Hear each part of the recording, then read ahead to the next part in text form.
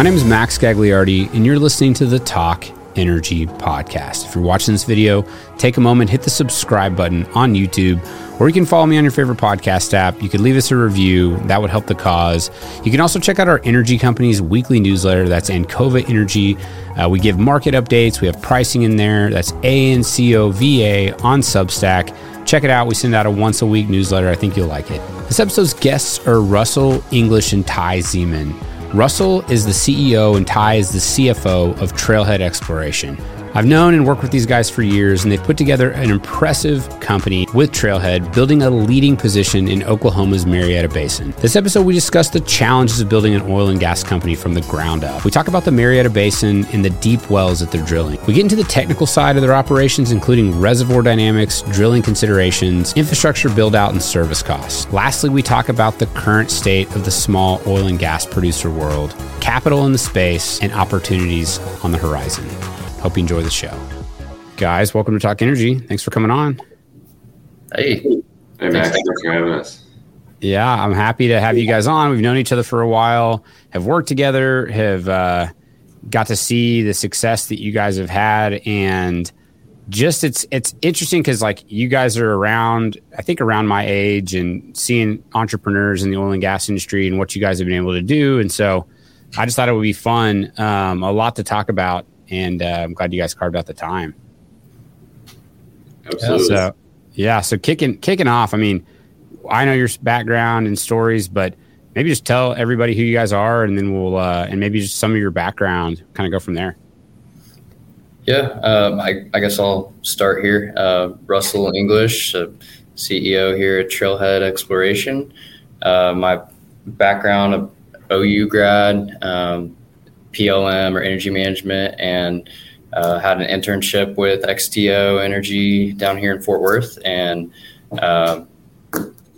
really enjoyed that. Got on full time in the land department there, and worked there for about 10 years until the Exxon merger. Actually, after the merger, once they were getting ready to make the move down to the big Exxon campus in Spring Woodlands area, decided with a couple of us here at XTO that we wanted to do something different and do something smaller and be more entrepreneurial. And so we ventured off and got our heads together and started Trailhead. Yeah, Ty, go ahead. Yeah, so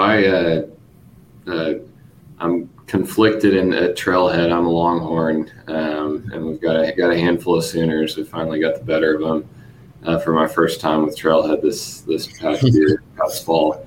But yeah, started a business degree from UT. Wanted to do investment banking, but wanted to stay in Texas, and so that kind of led me to the energy industry in Houston. I was with Wells Fargo and their investment banking group for about 3 years before I got connected with a guy named Steve Pruitt, who was starting Elevation Resources out in Midland. It was a Pinebrook-backed company, who you guys are familiar with, Max. And what was intended to be a 2 to 3 year deal before you start the next one is now Steve's still getting after it out there, coming up on almost a decade with Elevation, same iteration, same assets.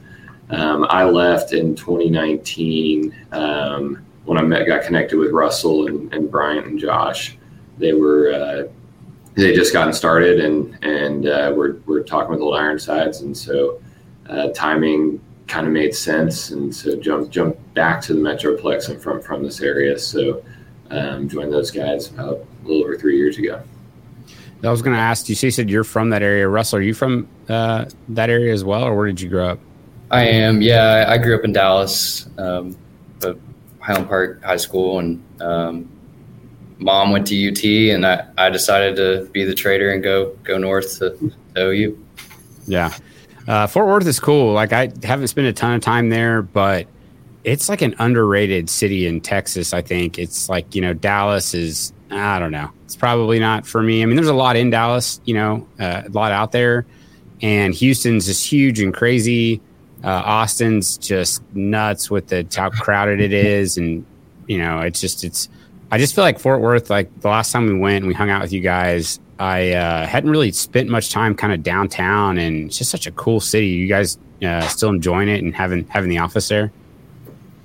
Yeah, definitely. I think Fort Worth has a good vibe. It's a little bit laid back, but so it has the kind of like Western culture. But downtown, they've done a good job with, and now that people are back to the office, it's a little more vibrant than it was the last few years.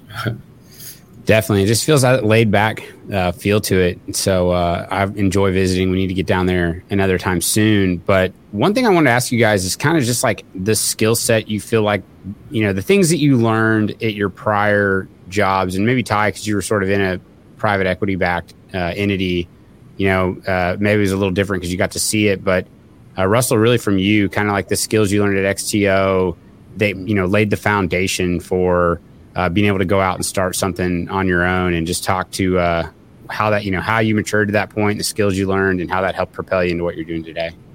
Yeah. I think a place like XTO was unique and maybe not unique in the sense that a lot of large companies are a good place to learn and build your foundation, get exposed to a lot of different things and different assets. And that was kind of my experience in the land department, and moved through, work in Fayetteville initially to work in MidCon, and then more generally kind of portfolio enhancement, A&D work through the Exxon merger, and trimming the portfolio mostly is what they were doing there. And yeah, I think, you don't get to scratch that entrepreneurial itch as much at a big shop like that. But just the exposure and the rate they were growing at was crazy.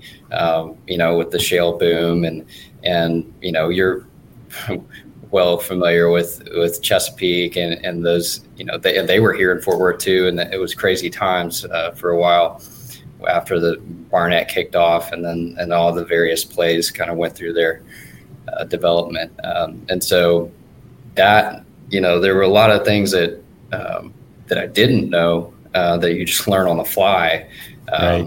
when you jump out, and all the back office stuff and the insurance and the benefits and the HR stuff, and some fun stuff, some not as fun, but it's been a wild ride, but thoroughly enjoyed it. Let Ty share his experience. Yeah, that's I think joining Wells Fargo it was a very interesting time in the industry. So I graduated in 2010, and the year we were on the heels of the financial crisis, and so business student internships were really tough to come by in the summer of 2009. And so just finding a job, was great. And the investment banking analysts, there was a gap year where they didn't hire anybody in 2009. And the some of the stories, not all the stories about investment banking are accurate, but the hours are real. And and they were itching to have a low man on the totem pole. And so we were there finally. And then, I was excited to do it. For sure, but it kind of coincided with an oil and gas boom, especially on the capital raising side, and Wells Fargo was doing a ton of equity deals, debt deals for MLPs primarily, did a handful of upstream ones as well, but it was a really cool time to be there. And so you learned how to work quickly, you honed analytical skills, you learned a lot about a bunch of different companies. And so that skill set's kind of irreplaceable for me. But ultimately what I wanted to do was something where I'm more in the weeds kind of guy. And so with, as investment banking analyst, you're touching a lot of different deals and a lot of different companies. And so you don't get to, hone in on the business. And so that's what my move out to Midland and with Elevation Resources was like, okay, let's do this to help your business or the business you're working for. And so that the skills that I learned there have at Wells have transferred, to the energy space, and it's I learned the business in Midland, and that's what was awesome. And admittedly, we had a great back office, so I didn't do any of the accounting work, and it's not really my background. And so I took for granted some of that stuff that Steve and the team had in place already at Elevation. Coming to Trailhead, we outsource our accounting, but it's ultimately running through me. And there's a lot of stuff, as Russell mentioned, that you don't. That's not very sexy when you're thinking about starting a business and making everything work. You just don't. It's a lot more fun to decide when and where to drill a well or which acquisition to do than to determine what insurance provider you're going to use. Or yeah, for sure. I think that's there's a lot about being an entrepreneur or starting a business that's not very sexy, and it gets kind of demystified once you do it. You get in and you do it, and you're like, this is actually just really kind of gritty. Day to day, you're just trying to get the stuff done you need to do. There's no real blueprint or roadmap. It's kind of I hope that the things I'm doing today and this week and this year are the right things I need to do, but no one's really telling you. And then it's only in retrospect can you see okay, that was a good call. This maybe I would have done differently. But I'm interested to hear just kind of the story of, Trailhead and how it got together. I know, Russell, you knew some of the guys from XTO. I don't know when you guys met Ty. Was it we sat down over beers and we're just we got to go do something, make a move? Was there one moment? Had it been a building thing? And then whenever the decision was made, how'd you meet Old Ironsides, and just walk me through kind of the genesis of what you guys are doing today? Sure. Yeah. So I guess, during that time period when, people were starting to leave XTO prior to that move, had, thought about, maybe it's time to do something. It's been nearly a decade here and learned a lot, ready to scratch that entrepreneurial itch, and was already friends, acquaintances with Josh Duvall, our COO. He was a reservoir engineer by background, and I worked a number of assets within XTO and even some in the field too, and then worked his way up into a planning role, which is more of a corporate kind of business role. And we got to talking, pitching around some ideas, and just got excited about it. And then Bryant Capriva, our geologist, one of our geologists, was also at XTO at the time. And I knew him through, he had worked at Bakken a little bit, and he was a couple years younger than us, but a bright guy. And I think we were just at a happy hour or something, and we're talking about, that would be pretty cool to put something together. And so we just started meeting on the weekends, and, nothing, we had to be pretty careful initially, just kind of, cause it was just a weird atmosphere at XTO, but, and so we decided, let's do this. And so we jumped off, and I guess, I'll backtrack a little bit, but right before we did, one of my brother's good friends, Patrick Halpin, who's with Silver Hill Energy Partners, they had a couple years before had a wildly successful exit of their kind of Loving County position to RSP. Sorry, I'm drawing a blank there. And they were kind of thinking, what do we do next? What do we want to do it again? They'd taken some time off, and decided they kind of wanted to seed some younger teams a little bit. And at least that's what they were thinking at the time. And so they graciously gave us some G&A just to get it together, get some software, start pitching ideas. And they really helped us out a lot, tremendously, on not only with office space. We officed in their offices in Dallas for about a year, commuted over there every day. And then not only that, but just honing our pitch book and how to look at things and how to raise capital. And so we started small with them. We eventually convinced them and some other private investors that through their relationships to come on board. And we bought a little bit of non-op down in this Love County prospect. Started liking the results and realized there was really a bigger opportunity there and more leasehold available than we thought. And so then we went on a larger capital raise. And I guess about that time is when we first got introduced to Ty. I think it was through Bryant and one of his friends. Were y'all on a trip?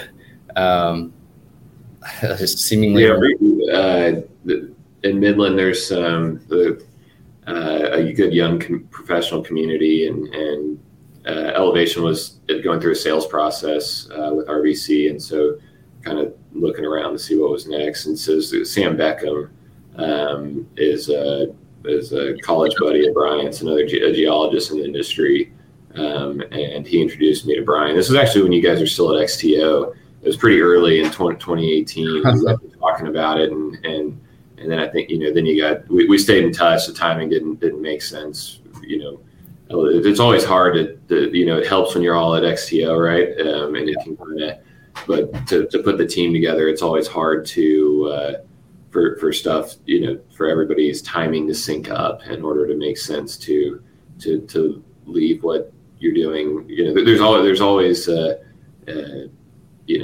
cost to that, right? Like, what are you leaving? What are you giving up? And what's the benefit of joining? And the timing it took about a year for the timing to kind of sync up.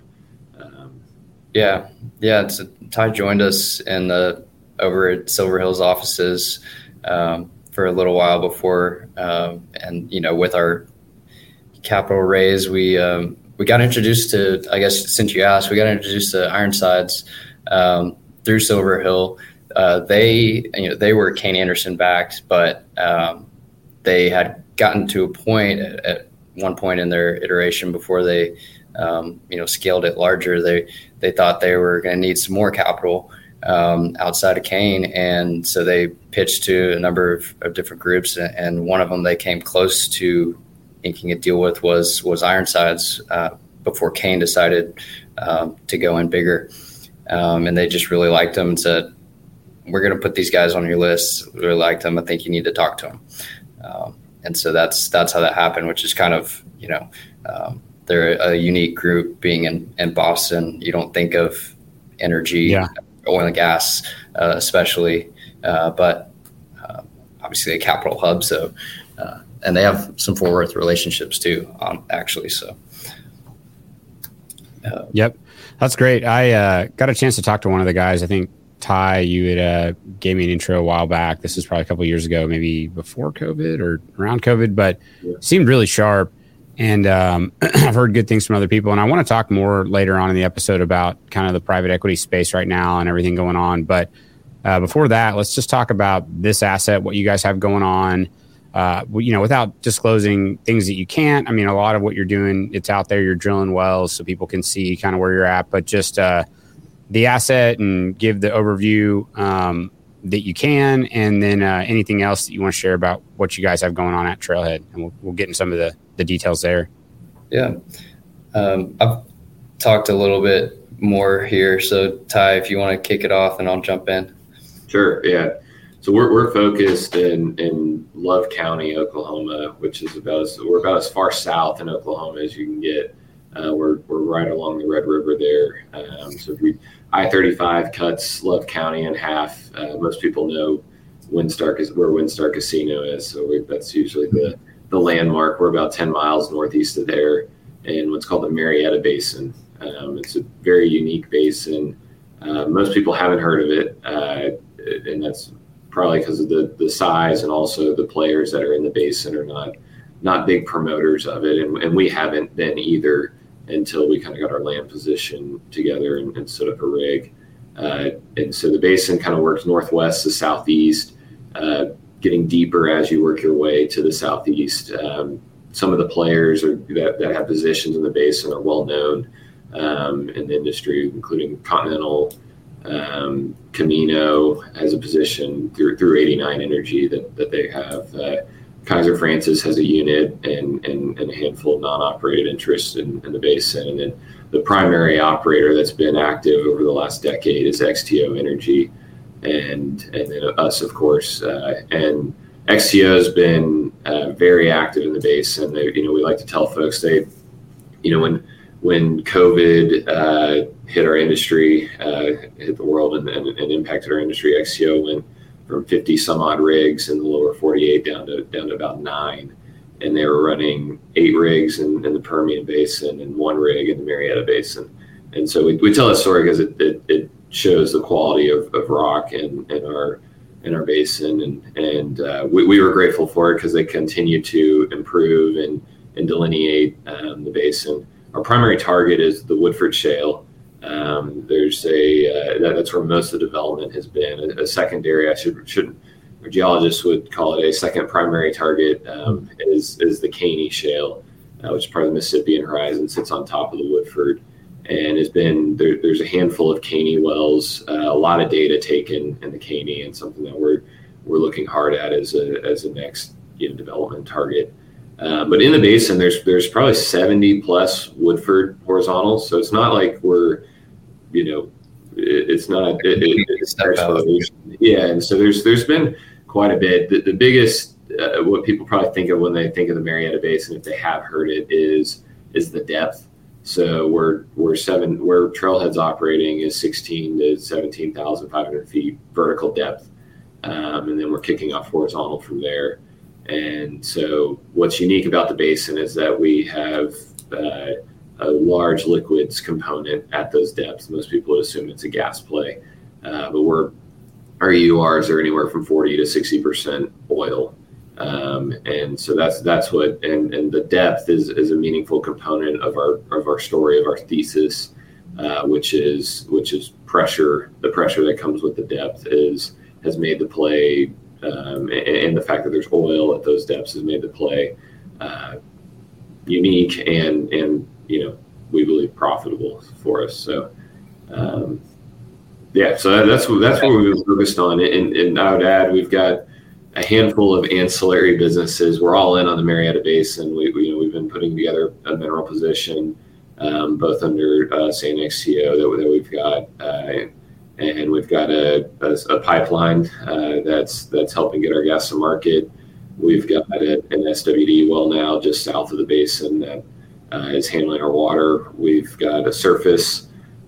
We call it a ranch. It's 160 acres. We built a pad there, and we use that for field office and storage. And so we're all in on the Marietta Basin at this point. We really believe in it. And like the results we're seeing. Real quick on that, just the history of that, because I know that Oklahoma is really interesting to me being in the industry. I'm from Oklahoma, and I remember the thing that hit me when I first got into oil and gas was just the history around the state and all these different areas. Is there any thing you guys can just talk about the Marietta Basin and some of the history there? And I don't know the answer to this, and maybe you guys don't follow the back history, but who was kind of when did that discovery happen? And just any type of history you can give on that area, I think would be interesting to me personally. Yeah, I think it's a little unique in that it doesn't have a lot of historic production, at least in the basin, primarily due to the depth. Back in early 2010s kind of vintage is when XTO had a big program going in the Ardmore Basin, just 15 miles up the road, mostly Carter, Johnston, Marshall counties, and that was a shale gas play primarily. There were some liquids there, but and then they started leasing, and Continental had a position as well down here in Love, kind of western Love County area, and then tried to pick off some stuff a little more central, kind of I-35 corridor. And they drilled a test well, I believe it was 2011-ish, was the first one, the McKay well. which had some difficulties, but turned it on, and I think we're surprised by the liquid component. I think that was not the expectation, and then through that, kind of said, well, maybe there's something here, and in the meantime, commodities cycles, do their thing, and people start looking for oil plays and unconventional sense, and this stacked up pretty well, I think. So they started primarily XTO and Continental through a couple rigs down here, and started developing 1 mile wells. This is early in the shale days, and so they kind of started to drill a little further east and kind of just going unit by unit, kind of not a lot of competition, and just leasing up. It was lesser known, and people were a lot busier up in northern parts of Oklahoma at the time. So it kind of flew under the radar, honestly, which was advantageous for our group as well. Yeah, definitely. That's kind of what I thought. I just didn't know if there had been any prior to that. Some of these areas, they were like, they had a history and then it went away, or didn't, and then with the new technology, it came back. But it makes sense because of the depth. And these are some big boy wells. Why don't you guys talk about, you mentioned the total depth, but for the layman here who doesn't think in, can, turn that into miles, like how deep, you said the number of feet, but it's like 5,000 something feet in a mile, but like these are significant in terms of vertical depth and horizontal. So these are some really, kind of like modern engineering marvels, to be honest, guys. I'm not trying to sound too over the top, but what we can do today with technology in this basin is especially, benefiting from that. But just talk about these wells and the challenges and opportunities with drilling them. Yeah, I would say that was our biggest risk coming into the basin was drilling timelines and difficulty, and then the cost associated with that.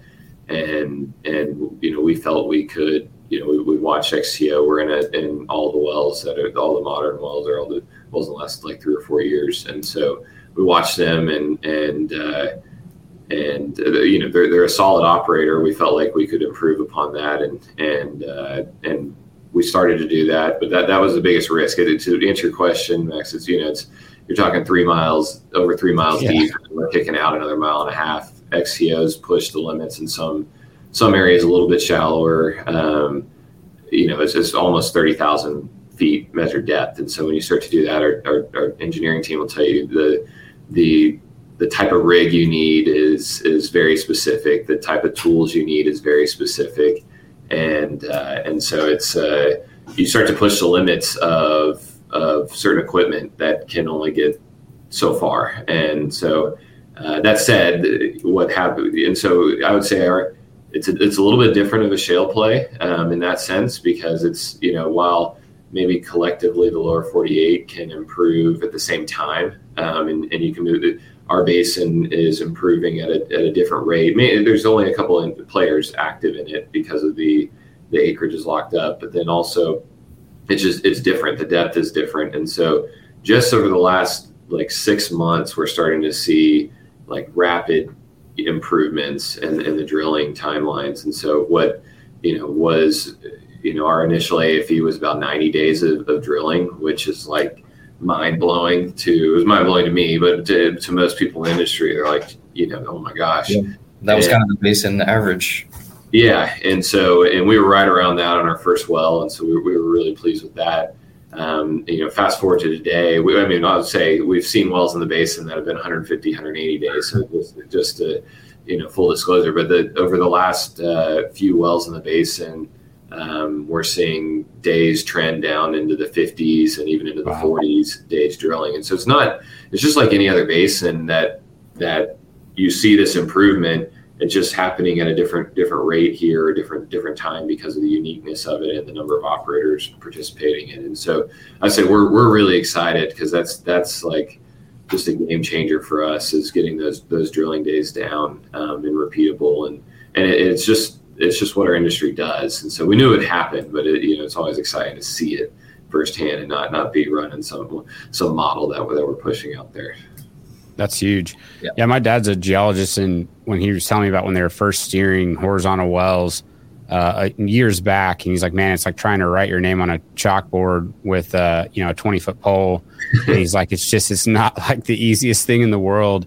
What other challenges on the drill side other than depth? Like, is the rock types? I mean, as you go through different formations, is it the type of bit that you use? I mean, I'm sure that like you're glossing over the technical complexity of making this happen, but just anything else on the technical side that you guys have to think about and calculate and do as you try to get these things done?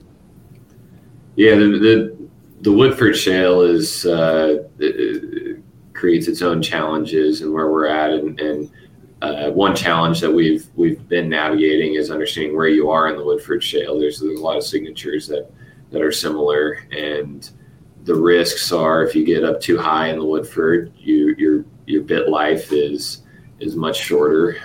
We realized that on our first well, and we're talking, keep in mind we're 3 miles deep, and then we're depending on where you're in the lateral, you're anywhere from 3 to 5 miles out, and so it really sucks if you only get 100 feet out of a bit, and then you have to trip out for 2 days.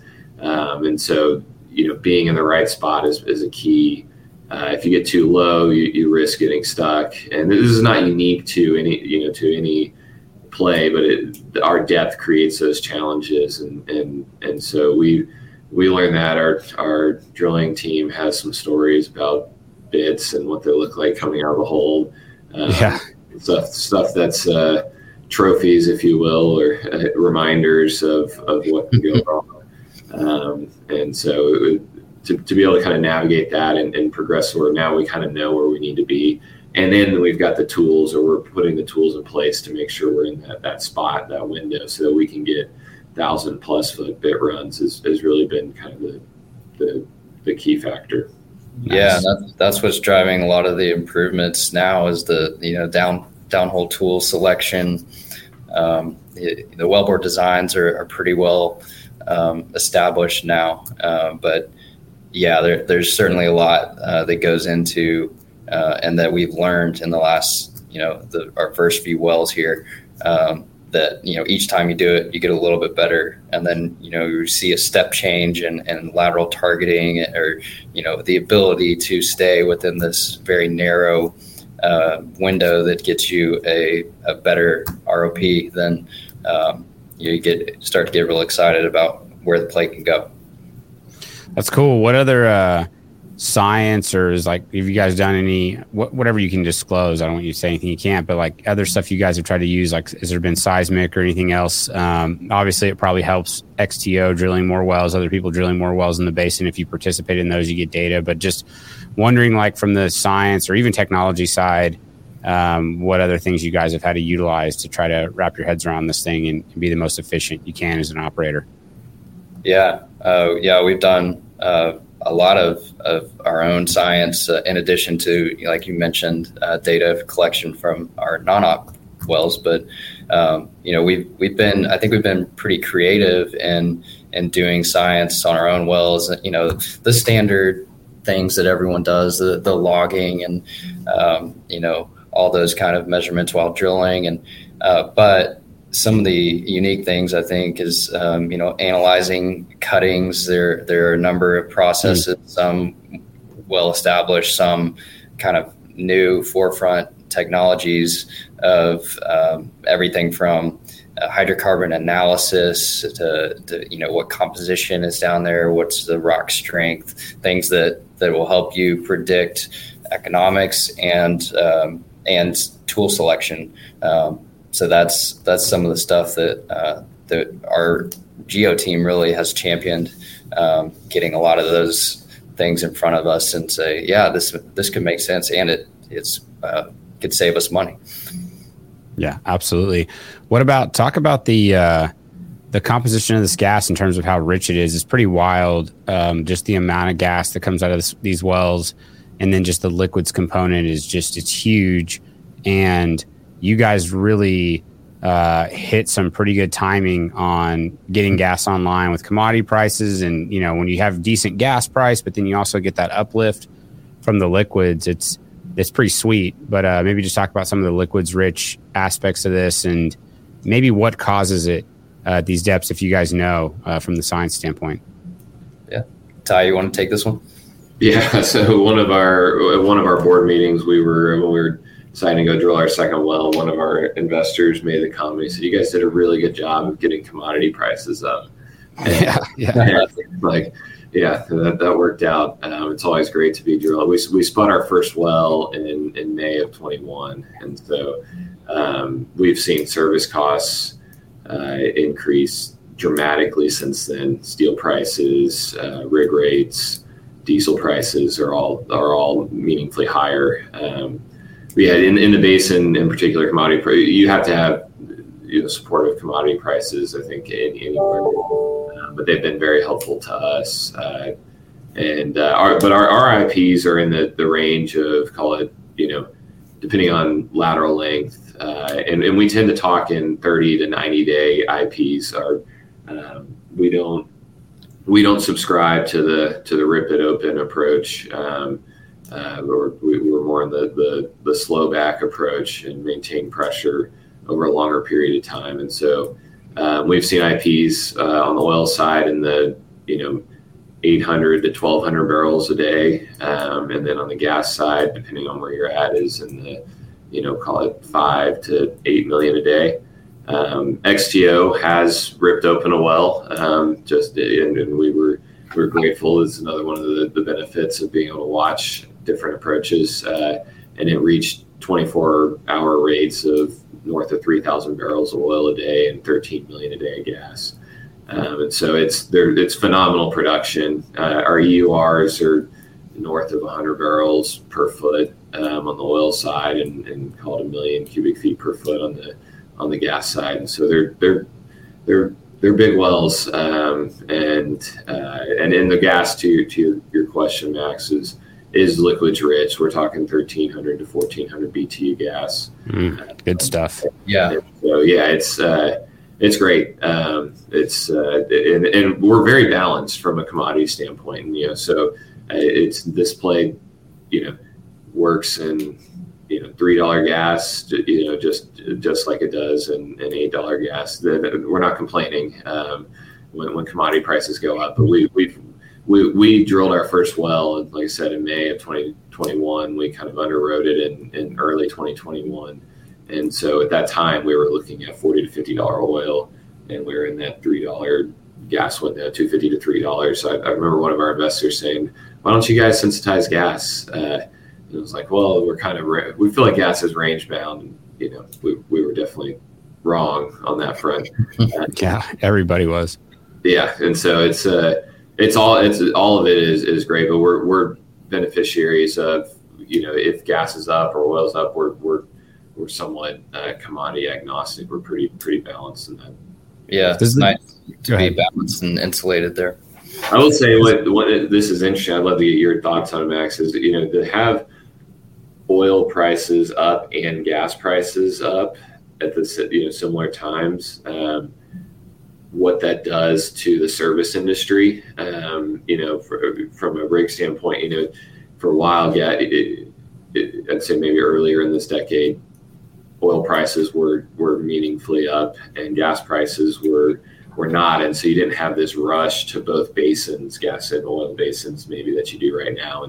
And I'm not sure exactly how that's impacting our industry, but we feel like it, we're seeing it from a rig standpoint, from an iron standpoint, of that we're competing with multiple basins, not just the Permian. We're competing with the Haynesville, the Marcellus, for equipment and crews, which is driving prices up, costs up quite a bit. For sure. We've got a bunch of different topics we can kind of dive into on this, and some of this is just sort of like the current state of things, which I wanted to talk to you guys more at the end, kind of more macro, and then also talk about the current state of capital and stuff like that too, and service costs kind of flow into this. But before we get off the wells, had a question around the depth. Does it make the reservoir, is it more charged? Is there more pressure? Does it impact like the curves, right? Like, do you end up getting a more steady decline, or is it the same type of decline that you'd see in a really shallow well? Or just talk about like the reservoir with it being that depth, and how does that impact like decline curves and things like that? Yeah, I'd say one of the biggest, the pressure in the drive creates larger EURs. And from an operating cost standpoint, it allows, we flow up casing initially, and so and then ultimately all of these wells will end up on gas lift. But that time frame that they flow and your operating costs are so low. And so they'll flow for anywhere from 3 to 9 months. I mean, and they probably flow for longer than that, depending on where you are in the basin. But that's probably one of the biggest things, a beneficiary of the depth, is just the duration of natural flow before you put it on lift. And ultimately, though, you need that pressure to the shallower part of the basin does not have the same economics. And I say shallower, I usually put it in air quotes because it's still 10,000 feet relative to where it doesn't have the same economics, because you don't have the same initial drive and the same EURs that you do where we're at. And so we call it core, which is probably an overused term, but there's a depth band that we think is the core of the basin, and that's Trailhead and XTO are the operators in that area. For sure. Where are the pressures? Is it all across the board? And not pressures in the reservoir, but pressures in the service side, like you were mentioning around costs coming up. Is it across the board? Is it some areas on the service side worse than others? I mean, just kind of talk more about the service side of it, getting the equipment you need, getting the crews you need, and the challenges with that. Yeah. I think we've seen, and this is affecting every industry. I'm just going to echo the sentiment, I think, but obviously the people is a big issue right now. We had a lot of people leave the industry in the last downturn and reluctant to come back, and then compound that with COVID and supplies and steel shortages, and getting drill pipe is tremendously difficult right now. And consequently, when you are able to find some, you need to pay for it right then and there, take delivery, or have, it helps if you have a multi-well program, guarantees of a larger contract. That's kind of the world that we're living in right now. Yeah, for sure. Some data points. Our initial rig that we utilize was a neighbor's rig that we moved from, I believe it was Wyoming, and we paid a large rig mob, but our day rate was in that kind of 15 to 17,000 per day, and today we're seeing the market anywhere from 35 to 45, depending on type of rig, and so it's doubled, and in some cases more than doubled from. Wow. We're talking a year and a half ago, and so that's. I think there's some. The service companies are being more thoughtful this time around about, okay, do we want to flood the market with rigs and capacity, or do we want to manage margins? And so I think that's putting pressure on it. And I don't blame them. I think it's well known. The challenges of the cyclical nature of our industry, and so everybody's trying to balance that out. And we're seeing it. I mean, diesel's a big piece of our AFE, diesel costs, and we were like, okay, do we run $2 or $2.50 a gallon through here? And now we're at $4 a gallon on diesel costs, and Russell mentioned the overall service environment. Every time the question is, I remember in 2014 timeframe, it was like, gosh, we have a lot of green hats out there, and then we go through the down cycle, everybody leaves, and then you know, like, how are we going to lose efficiencies when we come back up because we don't have the same people, the same crew? You know, what's going to happen? And so I think we're in that right now. Steel prices is another one. We've seen steel prices come down. We were looking at that the other day. Raw steel prices have come more back in line, but casing prices are still elevated from where we are. Many times, you know, 100% elevated from what our a year and a half ago when we picked up a rig. It's wild. I mean, the industry, it's not easy, right? Like, commodity prices come up and then service costs go up, and it's always a challenge. One of the other challenges I think in this basin is the lack of infrastructure, and this is some of the stuff that we've helped you guys with, but talk a little bit about, just like you mentioned, you have SWD now, you've got a pipeline, but just some of the challenges around bringing on fairly sizable volumes in an area where there may not be as mature infrastructure available.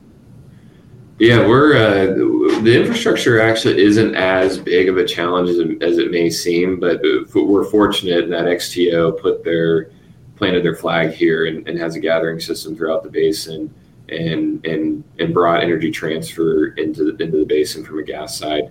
Targa has a legacy position, and there's a few others that are in the vicinity. And so from a gas standpoint, there is capacity, and we're utilizing or will be utilizing some of the processing capacity that's available from the Barnett Shale. So we're taking Energy Transfer is taking their gas down south, and there's a lot of unutilized capacity there that we're able to tackle. And I'd say from a crude side, we're uniquely positioned between, call it, Cushing and the Gulf Coast, and so there's local refineries in Ardmore, and as you work your way up north to Cushing, and so we've got great partners on that front that are picking that up, and thanks to you guys helping us to find those partners. The water side is interesting. We've looked at a handful of ways to tackle the water piece. These wells aren't, you know, from a water oil ratios, ultimately is kind of a 1-to-1 in the Woodford is what we've seen. So they're not, you know, overly water prone per se. But when you have those volumes, it's still a lot of water. And so we're right now we're trucking our water to our SWD, but before we were trucking it 50 miles to a commercial SWD, and those costs add up, especially when diesel prices are higher and there's a, you know, trucker shortage, and so that's one of the reasons why we acquired this SWD, was to help solve that. And ultimately we'd like to get our water piped there and think it can be a solution for the basin as a whole. But it's been huge in cutting our water costs, call it $1.50 a barrel for us. And so the other thing, this is somewhat interesting, and this is a little bit of a plug for these guys. There's a group called AquaCat that was formerly Committed Water, and we've had them out on location. They've got a filtration system that filters the produced water down to a level where you can spray it on the surface. They have OCC permits and approvals to do that, and we did that on our first wells location, and we'd love to do that. You need a certain level of volumes to make it work, and so we were, you know, it was only on our location for a short period of time, but it's a really cool technology that I think would be. It's obviously great whenever you don't have to pump it back into the ground. You're doing something for the surface owner, and it's, you know, cost beneficial for you as an operator too. Yeah. And I'd echo, you know, thanks to Ancova's help with helping us build kind of the midstream aspect arm of Trailhead. That was a goal of ours. We wanted to, you know, kind of fully integrate and have that ability and continue to grow it. So been really good partners on that front. Well, cool. I'm going to clip that out and we'll use that as an ad for the company. Thank you.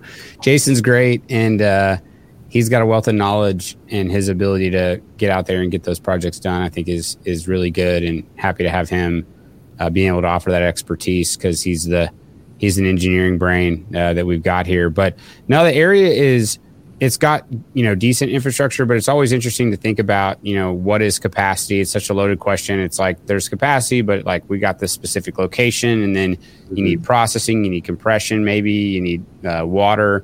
And it's one of my favorite puzzles to try to piece together. Kind of built my career around thinking about those problems. But a lot of guys, I think, in some areas get spoiled because maybe it's just an abundance of wealth. And then, maybe they move to another area and they're like, oh no, like I thought we were going to run a rig and we can't because there's something impeding that. And so it's good that you guys have that plan in place and you're getting the product move and getting good pricing and all those things, because it can impact you over time. But we got probably 10 minutes left here. I wanted to talk about just like the capital side and private equity world. It's changed so much since you guys probably got your commitment. Just really this one for you, Ty, or Russell, you can jump in, but just your thoughts on kind of the future of E&P, private equity. You're hearing rumors of guys raising new funds now, but just high level, how has that world changed, and your thoughts on the private equity stuff going in the future? Yeah, I'd say we were fortunate on our timing of raising capital initially, and kudos to Russell and team for getting it across the finish line. And we've got great partners in Old Ironsides. Can't say enough good things about them. I always tell people we were a company that had raw acreage, undeveloped acreage through 2020, and that's a pretty scary situation to be in when you're all your equity calls are to pay G&A. Fortunately, we're free cash flow positive now, and I think our equity calls are behind us, and so it takes a lot of patience to sort of we know a lot of our companies we're friends with that got rolled up in those timeframes, consolidated, and we're grateful to be partnered with Old Ironsides that they didn't see things that way, and we were able to see it through. And I think hopefully we'll pay dividends for the both of us. But yeah, in that time frame, we're very traditional private equity. I'd say we put together a leasehold position, we're proving it up, and then the intent is to sell it. Or if the market's not there, then we'll go into the development mode. And maybe that's a different form of capital, or it's a recap or something like that. But that really hasn't been happening of late. There's not a lot of new acreage positions that people are putting together with kind of the lease, drill a few wells and flip mentality. And so, and we're not really building ours that way either. I'd say, I think anytime you build it to flip it, you're gonna, you do things differently. And so we're building it to run it. But ultimately, we look a lot more like the private equity of, call it the 2013 through 2017 than the investments that people are making today. But to answer your question on the landscape, the capital is precious, and people always say that, but it really feels that way now. We've, anecdotally, there's a lot of really quality private equity firms that have really good marks that have struggled to be able to raise capital, raise their next fund, and that's a product of our landscape, I think. And so I think people are having to go different routes to put capital together. And there's a lot of great opportunities out there. We've looked at a handful of deals that traded. We felt like a really good, attractive numbers that are that probably weren't there, 4 years ago, 5 years ago. So it is definitely unique. Different investor group, but those who can raise the capital are going to have really good opportunities. Yeah, there are definitely opportunities out there for those that can raise the capital, but it's increasingly difficult to do so. But I think just overall, larger picture. There's products. Sorry, I just froze for a second. Keep going. You're good. It's like I'm cutting out. Are we back? I can hear you. There we go. Okay. Sorry. Yeah, there's still a need for us. There's still going to be economic projects, and technology continues to improve. And I think there are where there's available capital, it can be put to very good use. Absolutely. Well, I pay close attention to it because it impacts what we do. And, I look at, like, I think it's Inverus or somebody puts out a deal that shows like the teams that have gotten funded, and it's wild. Like, it was I haven't seen this chart in a while. I think they did it in 2021 or 2020.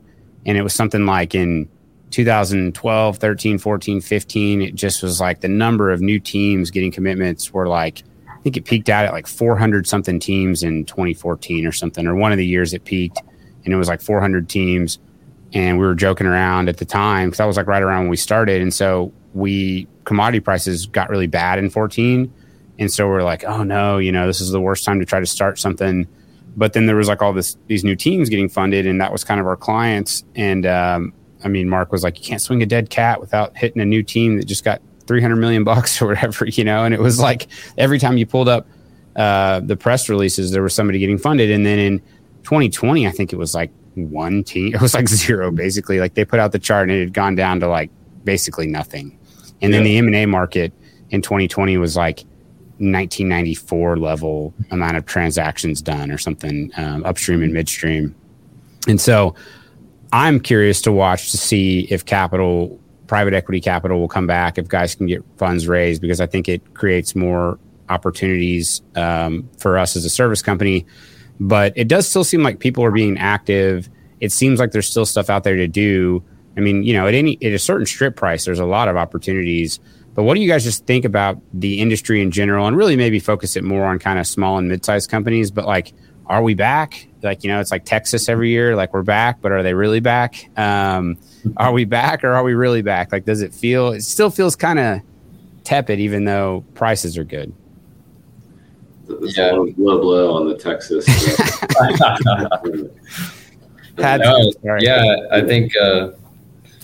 I think people are. It seems like people are underwriting to a more conservative strip, and maybe some of that is lessons learned in the past, maybe, but it does make M&A a little more difficult sometimes. I think that's probably why you're not seeing as much get done. But I think, prices beget activity, and, we are not in an oversupplied situation, and there's still some discipline on the part of even the larger shops. So, hopefully it's a little more sustainable here in the near term. Yeah, we were looking at some PDP deals. That's and one of the, especially when the strip is heavily backwardated. You're underwriting to a strip, let's say, but it looks like a 2 years cash flow multiple to them, because it's like, we're at the time we were at $100+ oil, and so it's like, well, if you believe that $100 oil is going to stay there, then you should not sell your asset at this price. But we can't underwrite to that, and so it created some challenges in getting deals done. Is what is the right commodity price deck, and so I think a lot of folks were like, well, let's hang on to this. That said, we were so low for so long that I think people started getting comfortable with saying, okay, I'm getting the number I want, even if I'm not getting the discount rate that I was hoping for. And so, if you had an asset that you've held and you wanted to sell for the last 3 years, commodity prices coming up allowed you to get a number that you were okay with, even if the discount rate was not what you were hoping for. Right. What's exciting outside of the Marietta to you guys? I mean, I know that you're probably not out doing something right now, but if you look around the landscape of the lower 48, obviously the Permian is still cooking. Gas is kind of looking like it may be structurally higher. We'll see. Gas tends to rug pull everybody all the time. But of the different things out there that you can even share, what are some exciting areas either in Oklahoma or just around the different basins that you guys like to look at, or that catches your eye when you see headlines or see results? I think we're in the process of trying to figure out, like you mentioned, what is the new world, or what is it going to look like in 5 years, 10 years, where a price is going. And that's ever evolving. But, we keep a good eye on most of the MidCon. We're pretty well versed in the deals that are out there around us. And, we're in multiple data rooms. We like to keep beat on activity and around us, but and that's some of our background being the Mid-Con, obviously, but we have experience on our team and the Rockies and Bakken and the Permian, and if the economics are there and the deal's right, we'll look at it. So we're maybe a little less targeted in that sense. Anything? Go ahead, Ty. I was going to say, I'd say what we just talked about, I think, is a little bit of a balance of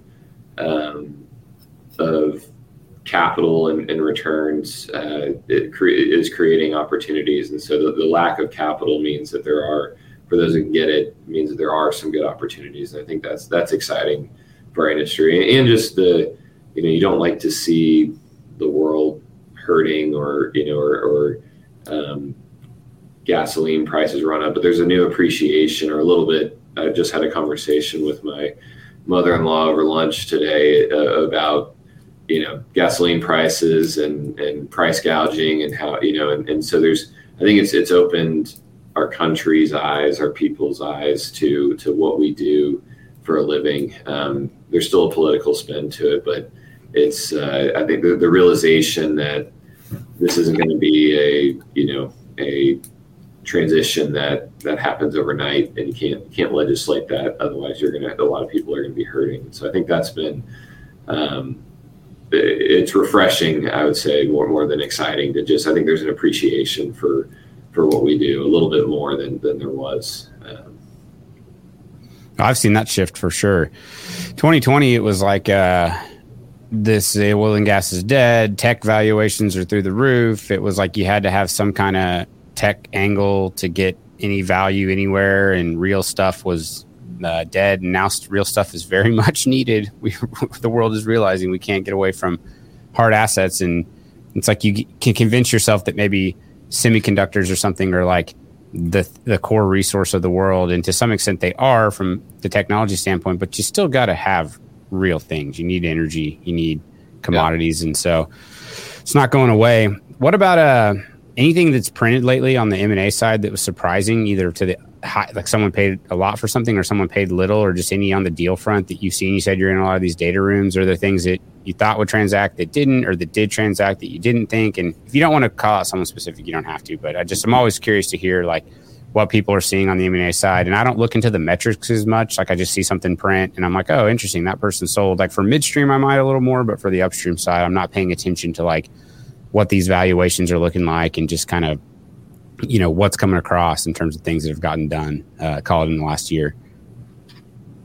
Yeah, I'd say what's we've been talking about how many viable locations are left, right. And so some of the deals of late, won't name any names, but they seem like it's hey, we need some locations. And right. So that's, I think that's telling. It's interesting, exciting for us. It's a location rich, quality location rich company. And so I think there was a while where, there's a shift, I think, in M&A, and that people needed to hit deals needed to hit cash flow metrics, and they still do to a degree, but that was the focus. It was like, hey, there needs to be enough PDP in this deal that I can make sense. And now I think there's a little bit of there's a lot more interest in exploration. Yeah, I need to generate a certain return, and it's hard to do that by acquiring a PDP asset. And so I need something that has meaningful location and running room development on it. And so some of the deals we've seen lately look more like that. Like we need to add to our inventory because we're a little concerned about where we sit. Yeah, and returns should bring capital back to the space. Right. Yeah, it's like what Chuck Yates always says. He's like, we had a red problem and a green problem, and the green problem was obviously the ESG stuff and the transition narrative, and then the red problem was the people weren't making money. So it's really easy to say it's the green thing, why people don't want to invest, but ultimately the red problem was there and it was glaring, but to the benefit of the consumers. I mean, people had cheap product for years. But we'll wrap it up here, guys, because I've taken an hour of your time. But is this like the first podcast you guys have done? Have you been on one of these before? First one for me. First one. Yeah. Cool, man. Well, that's exciting to get you guys on. It's different. Part of this was just to like force myself to have conversations, talk to people. It's been a while since I've sat down with both of you guys. Probably should have done it sooner. Hopefully this is something that if someone's like, hey, what is Trailhead about or whatever, I think you guys gave a fantastic overview, and hopefully you guys get some value out of it, and maybe it's a piece of marketing or something that you guys can use. But I really do appreciate you guys taking the time to do it. Yeah, thanks for having us. It was enjoyable to do. Now scratch that off the bucket list. Yeah. All right, guys. Max, I think you've done a great job. I remember when you first announced yourself on Twitter and said you were going to do this. You've done a great job of plowing ahead, and you've got a great following, and it's always a good time. Well, I appreciate it. It's a grind, but I think that the benefits of using tech to get out there and talk to people and communicate and spread the word and like post on Twitter for better, for worse I think is good long term, but it's definitely something that I had to get outside of my comfort zone. But we'll get together soon, guys. I talked to Michael recently, and we need to figure out a way to get down there and hang out. But we'll talk soon. Thanks again for coming on. Come see us. Thanks, Max. Absolutely.